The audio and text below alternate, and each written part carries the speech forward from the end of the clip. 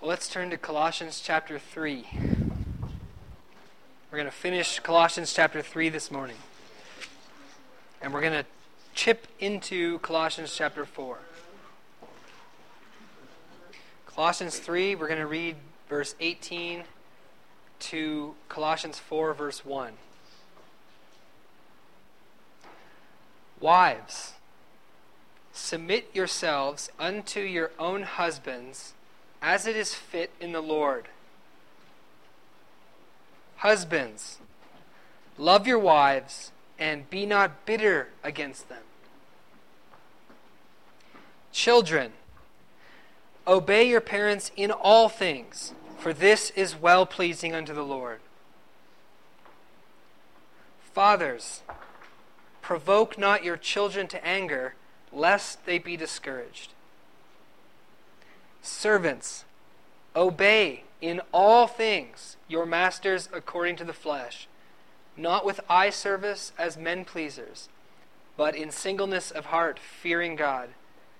And whatsoever you do, do it heartily as to the Lord, and not unto men, knowing that of the Lord you shall receive the reward of the inheritance, for you serve the Lord Christ. But he that does wrong shall receive for the wrong which he has done, and there is no respect of persons. Masters, give unto your servants that which is just and equal, knowing that you also have a master in heaven. Let's pray once more. Father, we open your word that you have inspired. And God, I pray that this morning you'd take these words and that you would speak to each one of us, and that you'd give us ears to hear and eyes to see what you're saying. And I thank you, God, for your grace and your gospel and how it changes us. And I pray that you would change us this morning. You'd do a work in our hearts by these words. In Jesus' name I pray. Amen. I've called this message Social Relationships 101 for Christians, or the basics for blockheads. Because, well, isn't that kind of true? I mean, we are dull. We can read these things again and again and again and again and not be changed by them, right? But it's so clear and it's so simple. You know, these relationships here that the Apostle Paul focuses on, which is wives and husbands, children, fathers, this is family, right? And then also masters and servants, which is your employment. That's pretty much most of the relationships that we have in life, isn't it? Your family and your employment. It doesn't mention friends here, but if we can master this, we can master friends too. You see, these are the core relationships of our lives. And if we fail in these relationships, then we've pretty much failed altogether. Let me just say that again. These are the core relationships in our lives. And if we fail in these relationships, then we've pretty much failed altogether. It's pretty easy to be friendly to a stranger, isn't it? Or a friend that you see every now and again, right? But how many of you know it's a lot different in your relationships with your family members and your employer or your employees or your workmates? It's an altogether different ballpark, isn't it? Because with strangers, they don't know who you are, you don't know who they am, or who they are. And with friends, you know, you might not see them very often. But with family, it's no holds barred, right? You can't walk away. Well, some people try, some people do, and that's the ultimate failure, by the way. To walk away is the ultimate failure. But with family, you're yourself, aren't you? You're not pretending to be anybody else. You're with them, they know who you are, and as yourself, you really reveal who you are in your relationships in these core relationships. In this passage, Paul is talking about the character of Christians. He's just talked about putting on certain character as Christians, right? So from verse 12 to verse 17, the Apostle Paul, as we had read before, is telling us as Christians to put on kindness and mercy and patience and love and forgiveness. He lists these things. And now he's going to apply these things to actual relationships, specific relationships that we have. So it's not enough just to talk about how nice it would be to put on kindness. Now we're going to get specific. Now we're going to focus in. Put on kindness in the realm of your family relationships. Put on mercy. Put on long-suffering. How many of you know that you need to put these things on when it comes to the family? More so than when it comes to strangers, right? So he's taking these characteristics and he's applying them to the relationships that are the core of our lives. And you'll notice in the verses that we read in this passage, how many times he mentions in the Lord or unto the Lord, because everything is in view of Christ. All of our human relationships are now being viewed from the standpoint of our relationship with Christ. If you aren't a Christian and you don't have a relationship with Christ, then this is going to be really confusing for you and it's not going to work. But if you know Christ and if you know God through Christ, then it's possible for you to say, oh, as is fit in the Lord. Okay, as unto the Lord or in the Lord. I understand what that means. So we're going to look at how these relationships are to be lived from the standpoint of our relationship with Christ. And it's very familiar. It's a very similar passage to that which we read in Ephesians. And I'll refer to Ephesians a few times. So shall we begin? Are you ready? This might be a little convicting. Number 1, wives.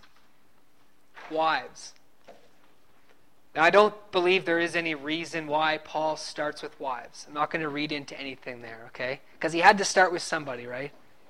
So I don't think there's a reason that he starts with wives first. But this is what he says about the wives. It's amazing how simple his commands are, which God has given him to give to us. Wives, submit yourselves unto your own husbands. Wives, submit yourselves unto your husbands, unto your own husbands. And lest we think this should be a cultural commandment that is to be explained as some first century Jewish cultural thing, the Apostle Paul also says in 1 Corinthians 11:3 that the head of every woman is man, the head of every man is Christ, and the head of Christ is God. This is a divine order that God has set up. And if we say that the husband and wife relationship is just to be understood culturally, then why not also Christ and God and our relationship with God? If we think that way, we're not thinking the way God would have us think. This is a divine order.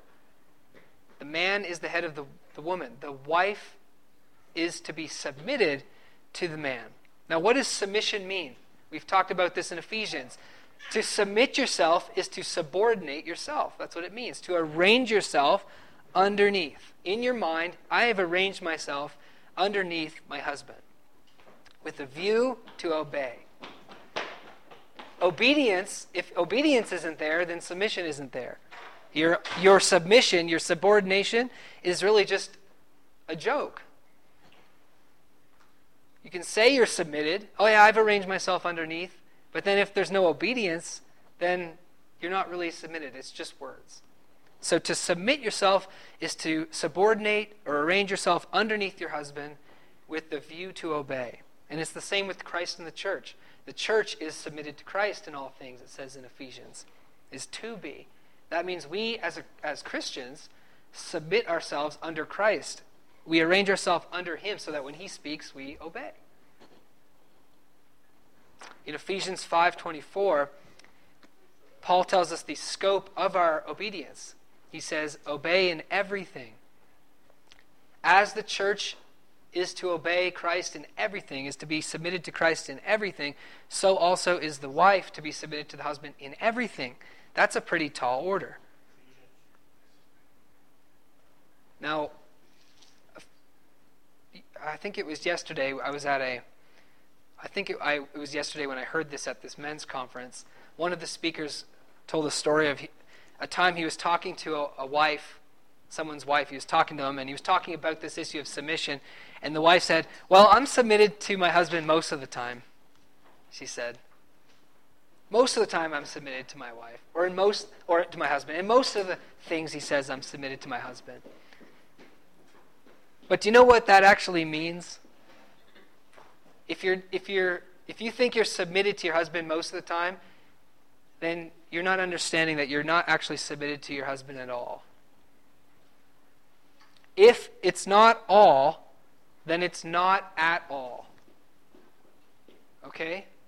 If it's not all, then it's not at all. Because what this is revealing is this. Oh yeah, I obey my husband whenever I agree with him. Yeah.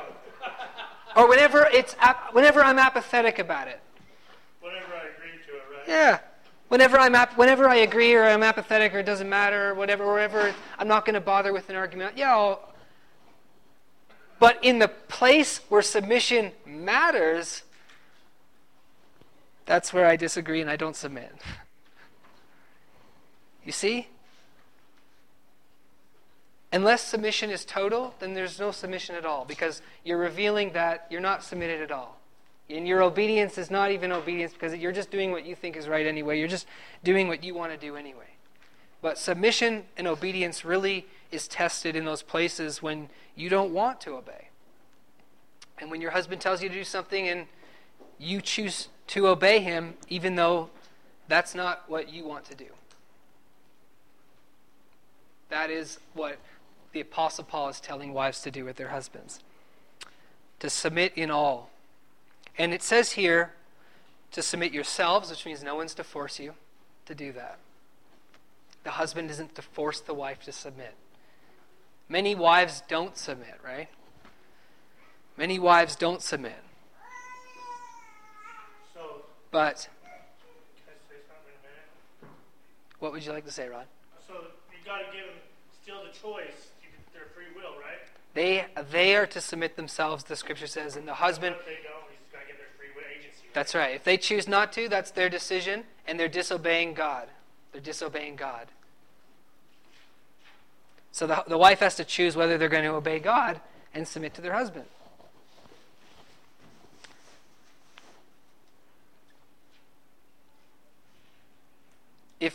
If we understand that God is telling us to submit, is telling wives to submit to their husbands in all things, then that means, wives, you want to choose a husband very carefully. Yes. It means you want to choose a husband carefully. Because this commandment has nothing to do with whether the husband is a good husband or a bad husband. And this commandment applies to you whether you have a good husband or a bad husband. And wives, for the most part, at least in our country, usually everyone, if you're married, you freely chose to be married to that man. And because you freely chose to be married to that man, that was your decision. You have what you've chosen. And so, whether he's good or bad, you are to submit in all things.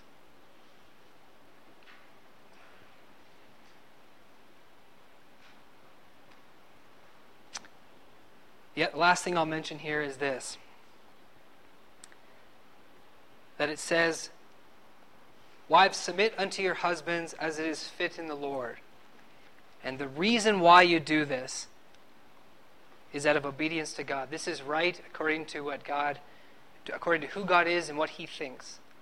As it is fit in the Lord. Meaning, first of all, this is God's design and his plan and his command. This is his wisdom. It's fitting to do it in the Lord. But also, it's fitting to do it because it's suitable with the gospel. Because all of us sin and come short of God's design, right? And Christ died for our sins. So if you are a wife who has failed at this, the good news is that Christ has died for your sins. Jesus died for your failing to do this. But to walk suitably and fitly to the Lord would be to see that it is a sin and that he loves you and died for you, and therefore desire in love toward God to not do that anymore.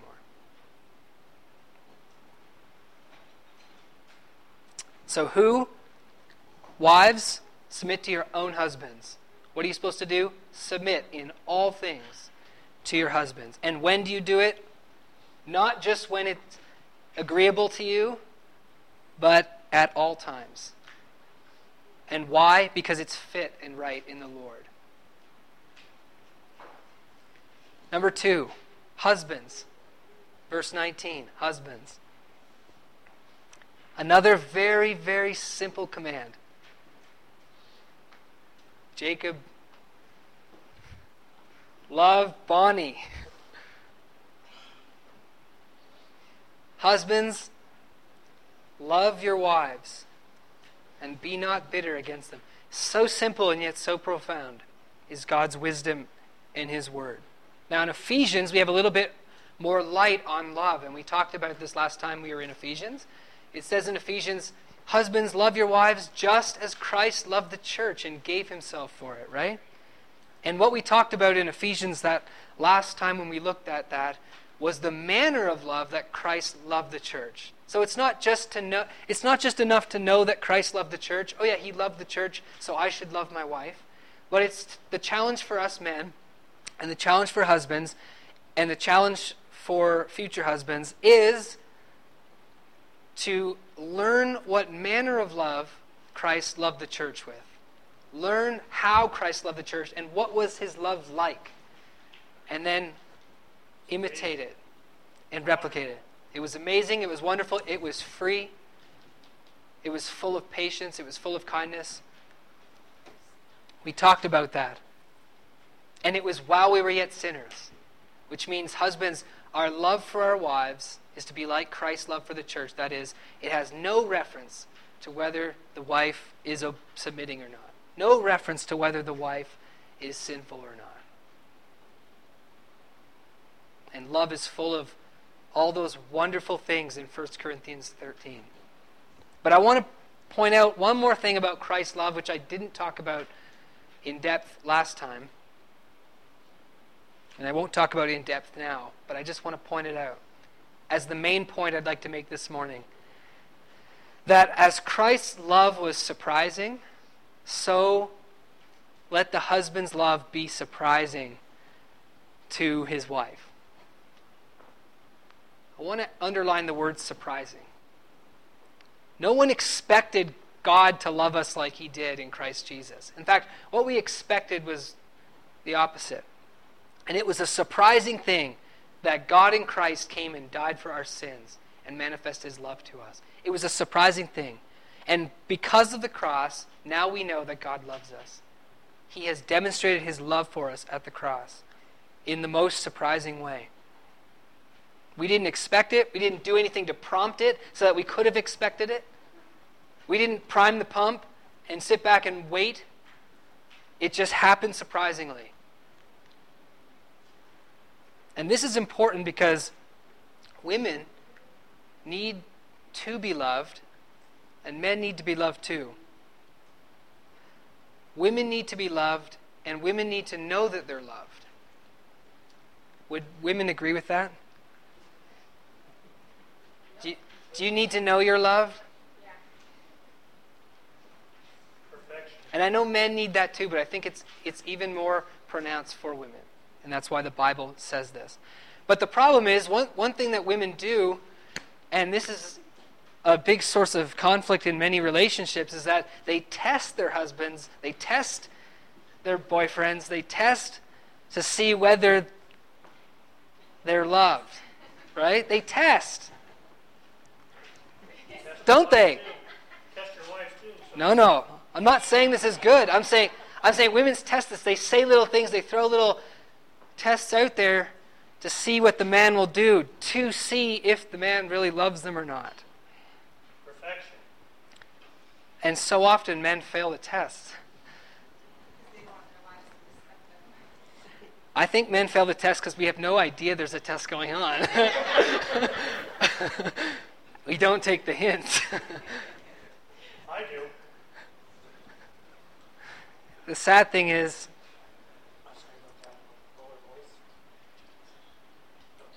women, I'm going to suggest to you that these tests are not right. And men, I'm going to say that they wouldn't do these tests if we surprised our wives more.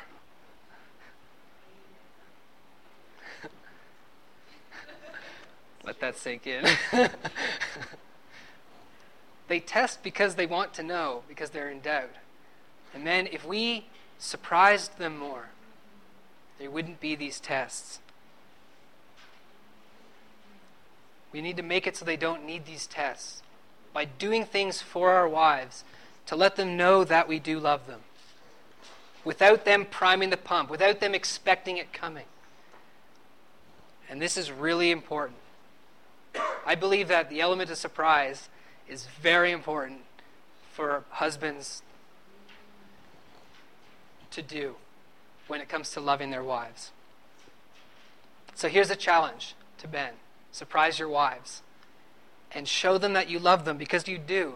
And women, these tests aren't right, because the truth is, even when the man fails the test, he loves you. And now you're all upset that he doesn't love you when he does. But he's just slow.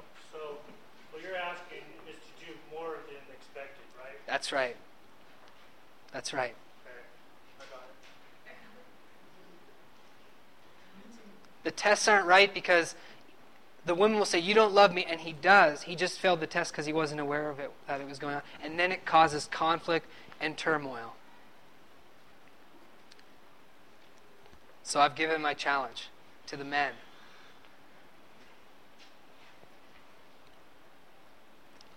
And then it says here, be not bitter against them, men. Be not bitter against them. And this word bitter is amazing. It's an amazing word. How many of you know what bitter means? The Greek word and the English are the exact same. It just means bitter. What is bitter? What's a bitter taste? How many of you ever tasted bitter before? You ever tasted bitter before? I'll give 2 examples. You ever had a pill or something in your mouth and you bit it and you had a really bitter taste? Yeah. You know, like an aspirin or something, and you had it in your mouth for too long. And all of a sudden it got bitter. And ugh. It's even worse than sour. Sour is like lemon. Bitter is like, you know? Or here's another kind of disgusting one. How many of you have ever had earwax on your finger and you got it in your mouth? No? Earwax is very bitter. It makes you go, ugh. Here's the definition of bitter. A harsh, disagreeable, acrid taste. A disagreeable taste. Something you don't want to have in your mouth. Sour, sometimes you want that. Kids have sour candy all the time. Granny apples. And sour apples. But bitter, you don't want it. It's disagreeable and acrid. Here's another definition from the dictionary of bitter. And here's the essence of what Paul's saying. Hard to bear with. That's bitter. It's disagreeable in your mouth because it's hard to bear with. And this is what Paul's saying. He's saying, don't be bitter toward, pros in the Greek. Don't be bitter towards your wife. Don't be hard to bear with.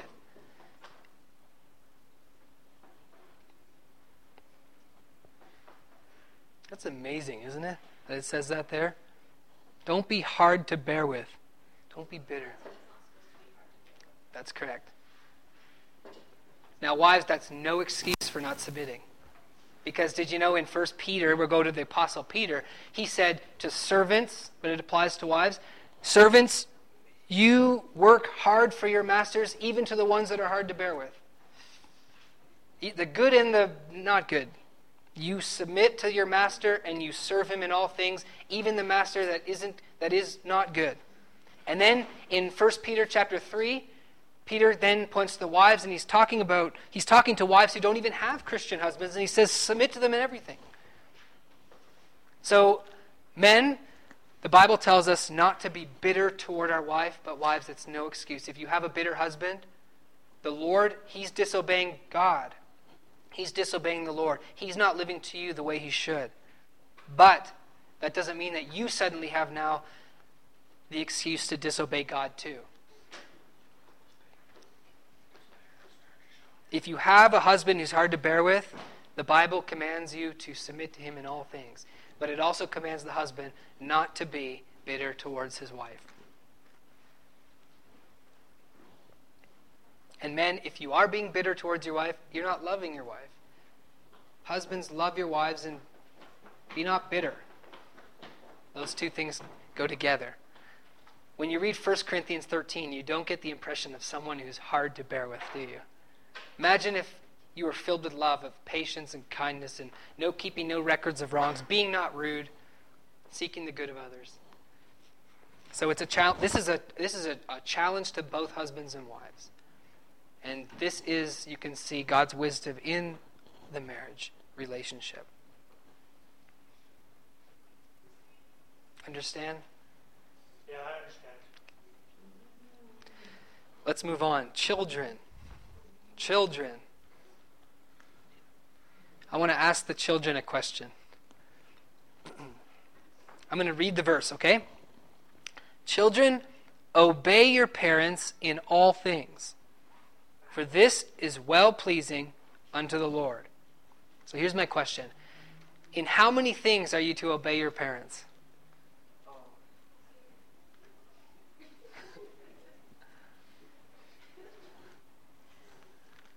Only Casey sees that, or everybody? Okay. Now, does all things include the things that you don't want to do as well? Okay. You guys understand that? Okay. Why are you to obey your parents in all things?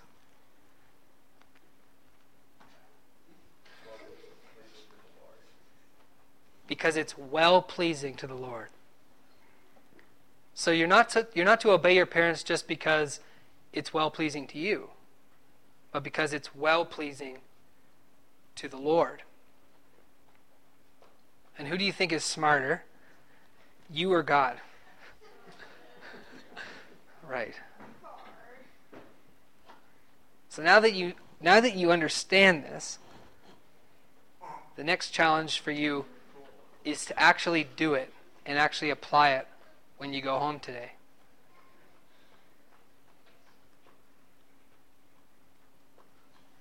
Make sense? Understood?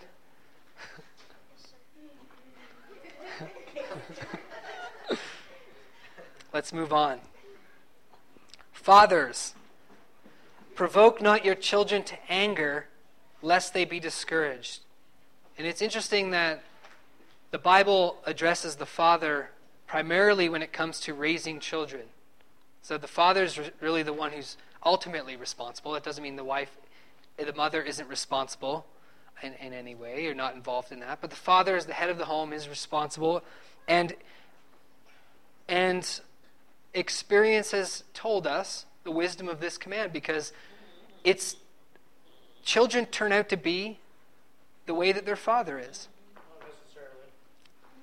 This is just experience has told us generally that people turn out to be the way that their father is. Children become like their fathers. Or their fathers, maybe better I could say this, the father has the biggest influence on the children, even if he's absent. That has a huge effect on children. And it says here, provoke not your children to wrath. And that agrees with what Paul says in Ephesians chapter 6, verse 4, to provoke not your children to wrath or anger. As many times children will say, I hate my father. I hate my father. I'm angry at him. And usually the reason is, as we talked about last time we looked at Ephesians, an excessiveness in punishment or a or not enough involvement in the child's life. He was never there for me, or he was always abusive, or always never could do anything right to please my father. He was always punishing me. He was always disagreeable. He was always never approving, discouraging. And the Apostle Paul's addressing that by the inspiration of God. God is saying through him, fathers, don't provoke your children to anger. And essentially, it's a guideline then for us to imitate God the Father. Because God the Father is our perfect example of what a father is. God the Father is forgiving and merciful. God the Father is involved in our life. You can look to him. You can trust in him. You can rely on him. He's just. He does discipline, but he disciplines in love. And he's there for you. He's there for his children.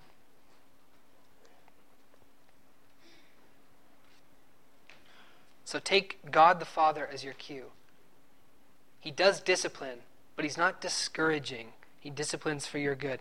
And isn't it wonderful that if God isn't like a bad father, and a bad father discourages the children, that God is encouraging to us. And when we look to God, we should always be encouraged, because God is a father who encourages. God doesn't say, just give up. You're useless. He doesn't say that. A broken down spirit is the bane of youth. That's what the great German expositor Bengel said. A broken down spirit is the bane of youth. It shouldn't happen. Children shouldn't have a broken down spirit. But often it's related to the parents' fault. If you have a loving home, the child can go out to school and endure grief, but come home to the home and remain intact in his spirit. But if the home is a mess, you could even go out at school and have a wonderful time, but the child's spirit will be discouraged and broken. And fathers, you're responsible for the atmosphere in your home.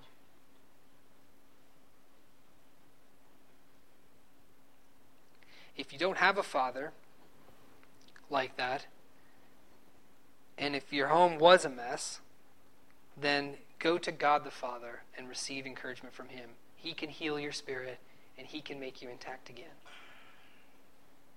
The Bible says he's the father to the fatherless. Moving on. 22, slaves or servants and masters. Now, one of the striking things that people note about the New Testament is its stance on slaves.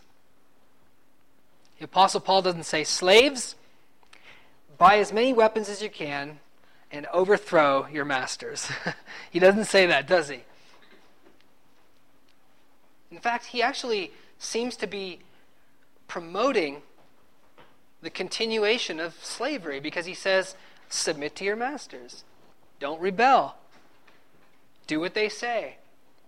In all things, he says. Again, notice all things. Notice totality is always in view whenever submission is talked about. If it's not total, then it's not real submission at all. If it's not all, it's not at all. The same principle applies to God's law. A lot of people like to think that they're obedient to the law of God. Oh yes, I keep the commandments, they say. Well, do you keep all the commandments? No, most of them. Well, then you don't keep any, according to James 2:10, because you don't really submit to God. It's either all or it's not at all with God. If you really examined your life, when it comes to keeping God's commandments, you'd find that you only keep God's commandments when, one, it's agreeable to you or you're apathetic. But when it comes down to it, when you don't want to obey, what do? You don't obey. And my friends, that is not obedience to God's law. That is not submission to God. And don't ever fool yourself to think that because you keep so-called most of the commandments, that you keep the commandments. Unless you keep all, you've kept none. You are a lawbreaker in God's sight and a rebel. And the gospel is this, that all of us have sinned and come short of God's standard. All of us don't submit to God's law. All of us do not submit to God's standard. And no one is right with God by keeping his commandments, because no one is good. If you think you're a good person, the Bible says you're not. But the good news of the gospel is that even though you're a rebel, even though you don't submit, even though you don't love God and keep his commandments, God loves you. And God sent his Son to die on the cross for your sins and all your law breaking. He died on the cross to pay the penalty you deserve. And he offers to you the free gift of forgiveness if you just accept it by simple faith. And that's what a Christian is. A Christian isn't someone who's kept the law, but a Christian is somebody who has admitted they're a sinner and received grace from God through Jesus. But Paul here, when he talks about slaves, he says submit. He wasn't out to reform Rome. I think Christians can spend a whole lot of time trying to reform society. And we say, our country is so this and that and the other, and we need to be more politically active. And there's nothing wrong with that, being politically active. But if it gets in the way of the Great Commission, the thing that we're really about, and often it does, often we get more concerned with reform, political reform, and trying to make non-Christians see the way we think, rather than just preaching the gospel. And change takes place. Eventually slavery was abolished. And even through Christian influence. But because men's hearts need to change first. And the heart is changed through the gospel, not by political reform. Now today, slavery is almost gone, and it's not an issue, not much of an issue anyway, in our country. So I'm going to apply this to the employer and employee relationship, because it is applicable to that. Your master according to the flesh would be your boss. It's in contrast to Christ, the master according to the Spirit.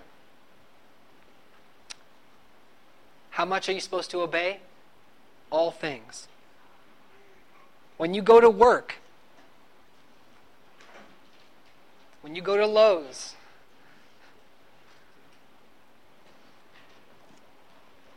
here's what God says. Serve not with eye service as men pleasers. When you go to Chili's. What is eye service as men pleasers? That is, you really work hard when they're looking. And when they're not looking, you really don't work hard. Because you're basically not serving them. You're serving yourself. And when they're coming, then to better yourself, you start working hard. Except Paul doesn't just say serve them. He says submit to them as to the Lord. He says submit to them in the fear of God. You serve the Lord Christ. There's a story I heard once, a true story. There was a Christian man that worked at IBM back in the day. And he had another Christian friend who worked at IBM too, but this Christian friend really was treated badly at IBM, actually. He never got a raise, and people didn't really like him much. And he let that get to him, so he really didn't do much work at IBM. He kind of just got through, but he was pretty depressed and wanted to find new work. He was just doing bare minimum stuff. And then all of a sudden he came to work one day totally different. He was joyful, he was hardworking, he was getting things done. And the friend came over to the other friend and said, what's the difference? Or what happened? He's like, I've resigned from IBM. He goes, what do you mean you resigned from IBM? And he's like, yeah, I'm not serving IBM anymore, I'm serving the Lord. I'm serving the Lord Christ. He probably read Colossians chapter 3. Because this has nothing to do with whether you have a good job or a bad job. You might say, well, this job stinks anyway, so I'm just going to do the bare minimum until I get a good job, then I'll work hard. It has nothing to do with that. And as Christians, we're being watched as well. It's a witness in the work communities.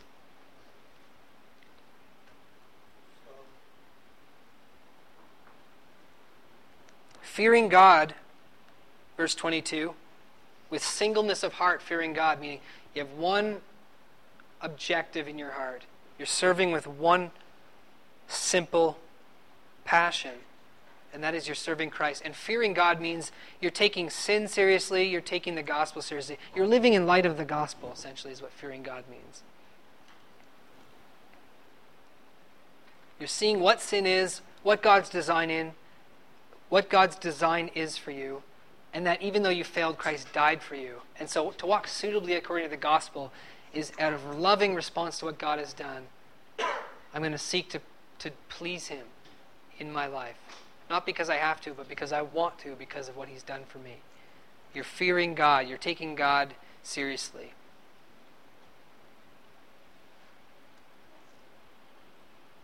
And just skip down to verse 1 of chapter 4. Masters, he says, give unto your servants that which is just and equal, knowing that you have a master in heaven. So the right thing to do as an employer, as a master, is to be fair and just, not in the eyes of the world, but what is just in the eyes of God, to your employees. Is that, can I say something? Does that apply to pastors and stuff? Like, they're the guys, right? I don't believe that this is talking about pastors at all. No. Really don't? No. Is that your job? Last thing we'll look at this morning before we close is verse 23 and 24, 24 and 25, the last two verses. And I'd like to just say that the idea, the concept here is a greatly disputed concept, even amongst Christians in the church. Christians take very different views on these two verses. And if you're wondering about what, the issue is this idea of reward. Okay, this idea of reward. It says here, knowing that of the Lord you shall receive the reward of the inheritance, for you serve the Lord Christ. Then this verse, but he that does wrong shall receive for the wrong which he has done, and there is no respecter of persons. So some Christians will say that as Christians, we're saved by grace and not of works, but that doesn't mean that there isn't rewards that we'll receive based upon what we do or don't do in eternity. And that's variously explained. And they use passages like this, or 1 Corinthians chapter 3, which basically says that there's the foundation that is Christ, but everyone builds on it. And then at the judgment day, God's fire will test every man's work for what it is, and what remains will stand, and what isn't is lost. They'll use verses like that. Or 2 Corinthians chapter 5, we'll all stand before the judgment seat of Christ. Or Romans chapter 14. And then the other side of the argument, Christians will say, no, I don't like that view because that sounds like it has to do with works, and that sounds like there's a difference between us and heaven. I think everyone's the same. I think that, once we believe on Christ, we're righteous, and our eternity will be exactly the same, everybody's. And they point to the parable of the vineyard, the workers where one worked for a long time, another worked for a shorter time, another worked for an even shorter time, but they all got paid the same.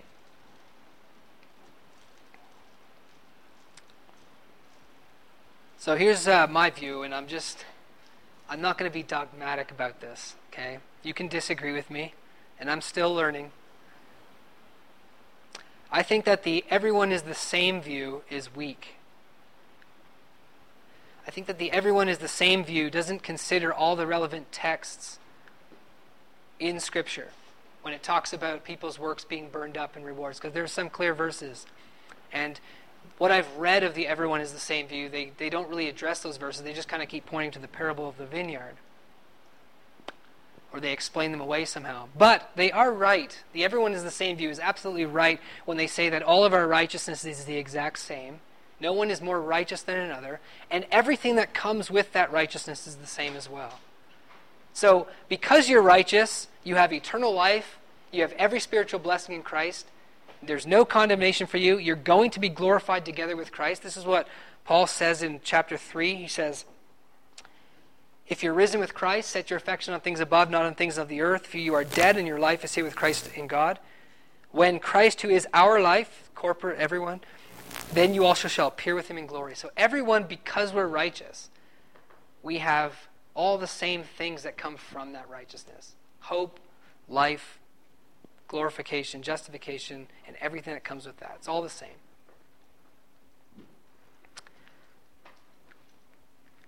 But I believe, I'm seeing in Scripture that what we do as Christians, now that we are righteous by faith and have eternal life, what we do as Christians doesn't get forgotten by God or lost. This is what I'm trying to say. That even though we're totally forgiven and righteous perfectly by faith, the things that we do, the good works that we do, they don't get forgotten by God as insignificant. And you'll remember in Ephesians chapter 2, verse 10, Paul says, you're saved by grace, not by works, not of works lest any man should boast. But then he says we're created in Christ Jesus and we're all here together as Christians to do good works, he says, that he has prepared from before the foundation of the world, right? So now we see that we're saved to do good works. And God's prepared these works for every single one of us to do from before the foundation of the world. He's prepared us to do it. So whatever we do is even by his grace. Whatever we do has been determined by God. He's given it unto us to do these things. Before we are Christian, could we do any good works? No. No. We couldn't do any good works. But when you are a Christian, can you do good works? Yes. Yeah. And do they have any significance whatsoever in eternity, do you think? Yes. Yeah, I believe they do. And that doesn't take away from the fact that we're saved by grace, not by works. But it's a beautiful thing because now that I am saved, I can do good things that God will not forget. People don't like this idea, though, because they think, well, doesn't that mean I'm going to be motivated to do things to get rewards? No. And, well, there is a danger, certainly. I think certainly someone could be motivated to do good works to get rewards. But I believe if you were to be motivated to do a good work to get that, then it would cease to be a good work. Amen. See? Because a good work is when you do something when you're simply considering the other. For example, the Nobel Peace Prize. Is it wrong that we give out a prize for someone who does a good thing in this world? I don't believe it is.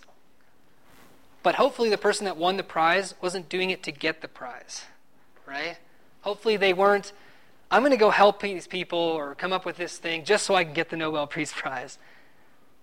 But if they did that, then they probably wouldn't get the prize. And God is a perfect judge.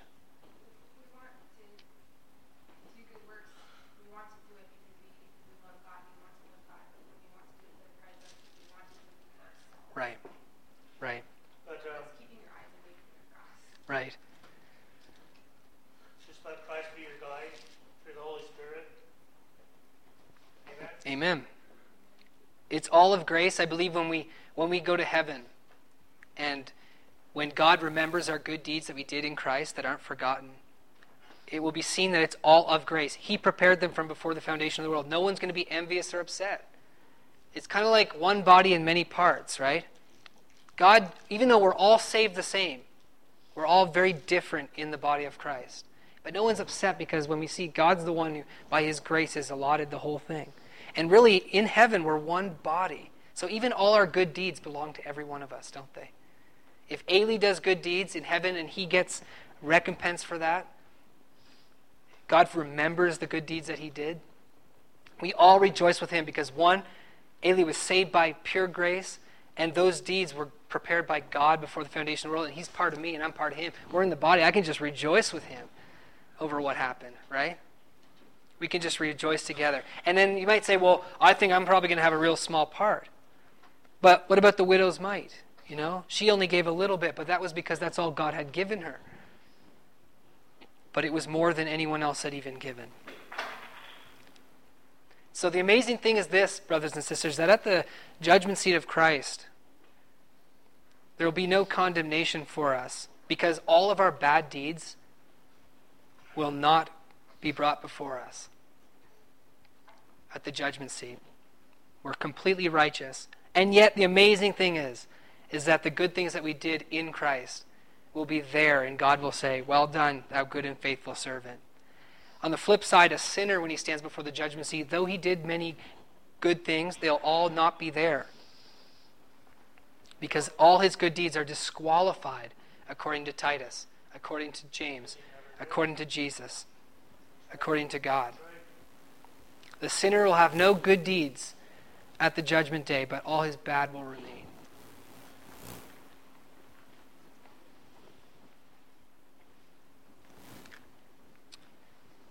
And the last thing I'll say is this.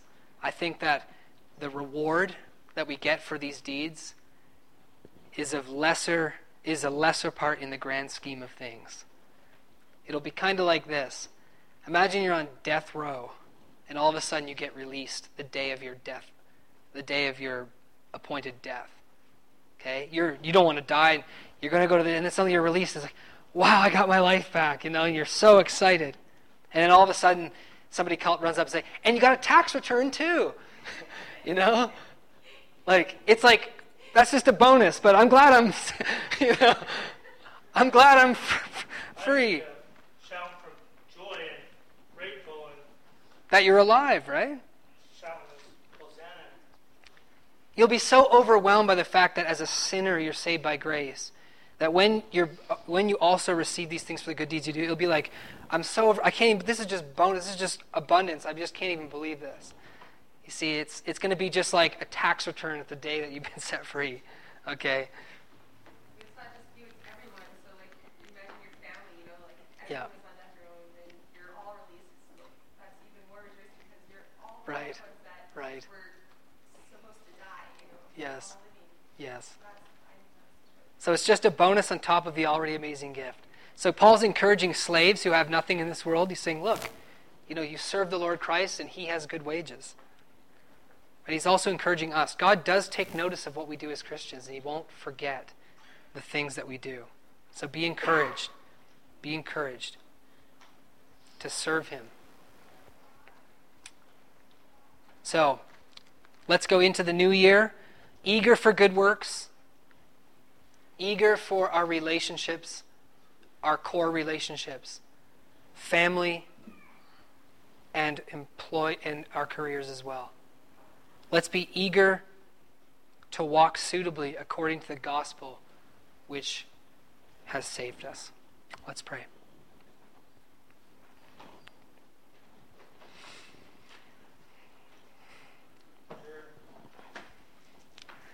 Father, we thank you for your word, and we thank you for your wisdom when it comes to human relationships, and these very important ones. And I pray for us here, Lord, that we wouldn't fail here in the most important relationships. But God, that we would allow our relationship with you and the gospel of Jesus and his grace to affect and change our relationships. God, I pray that we would truly see the wisdom and the love that you have in giving us these commands, and that we would obey them with the desire to please you, not because we have to, but because we want to. Please change us, make this new year different. And we thank you, Father, for the amazing gift of your grace that you lavish upon us in Jesus Christ. And we pray this in his mighty name. Amen.